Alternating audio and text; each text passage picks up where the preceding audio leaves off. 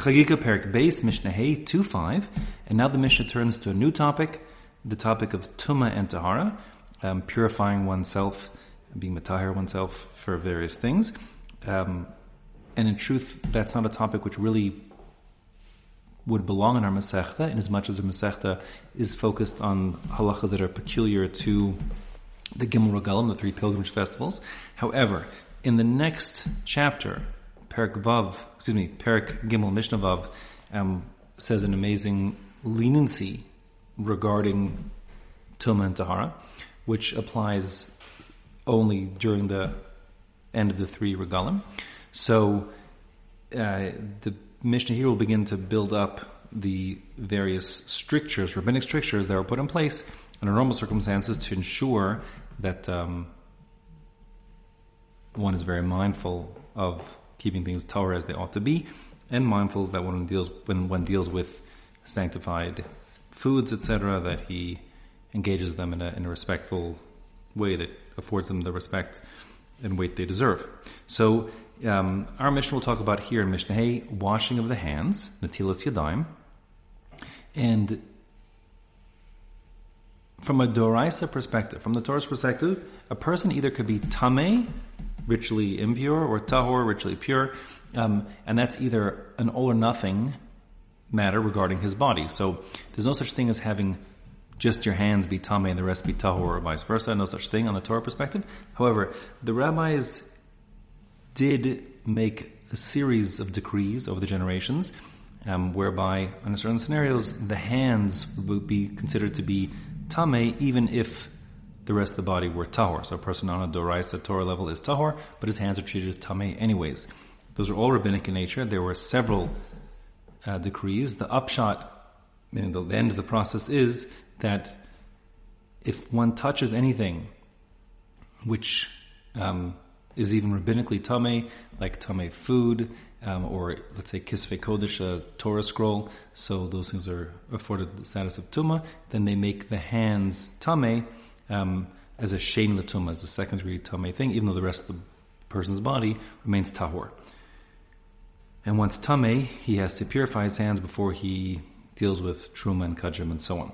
So our mission will focus on the hand washing requirements before engaging with various levels of sanctity. Now, in addition to hands being Tameh if they touch something which is Tameh, one of the famous 18 enactments which we talk about in the first chapter of Masechah Shabbos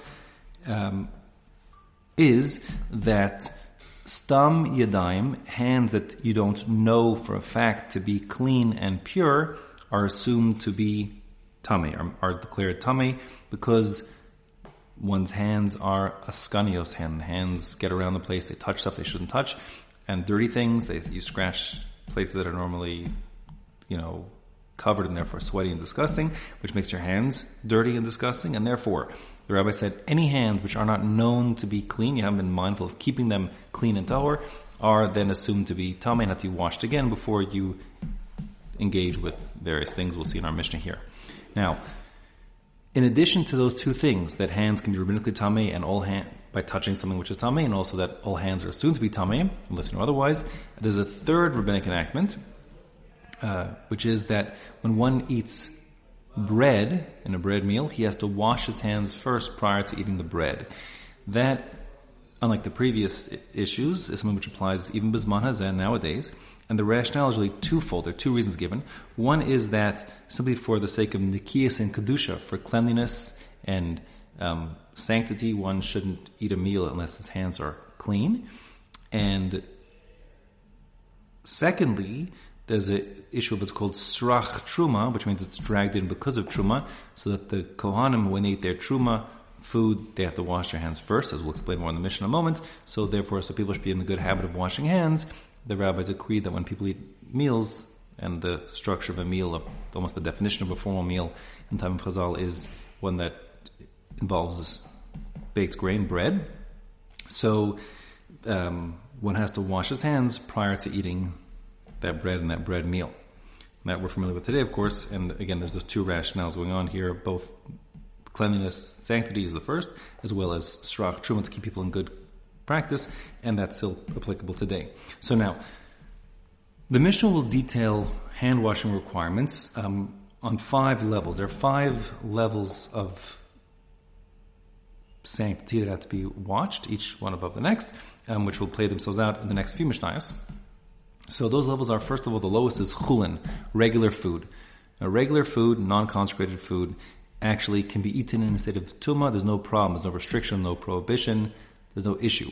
Nevertheless, there were many people, called prushim, as well as the Ram says Talmidei Chachamim, who were careful to eat even their chulin, their regular food, as if it were more sanctified, kodesh, and to therefore keep it tahor, keep it pure. So that's the first level. Above that is Meiser Sheni. The Mishnah referred to it as Meiser, but unlike Meiser Rishon, the gift to the Levi, and Meiser Ani, the gift to the poor, that's given in years 3 and 6 of the Shemitah cycle, those things, Meiser Rishon and Meiser Ani, are just chulin. They're in that first category. But Meiser Sheni, the second tithe, which is the food that's to be eaten in Yerushalayim, is invested with a kedusha, from the Torah perspective, and therefore it's held to a higher standard, and before one eats Meiser Sheni food, he has to wash his hands. That's true both for Meiser Sheni bread or even Meiser Sheni non-bread foods. Hand washing is required first, as we'll detail in a moment in the Mishnah.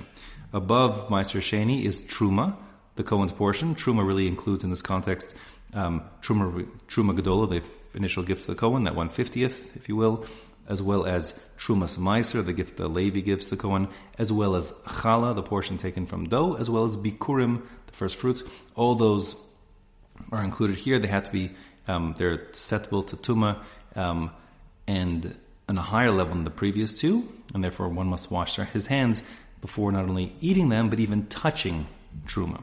Now, when it comes to Chulin and also Meiser Sheni, the most distant those things can be, in terms of a chain, they can be exposed to from the original Tumah source and still be considered Tameh, is what's called a Sheni, a second degree removed, which means, to oversimplify things for a second, if you have an Ava Tumah, a source of Tumah, and it touches something, that something becomes a Rishon, first degree removed, and if that then touches the food becomes a Sheni, second step removed Tumah source, and Chulin can become Sheni.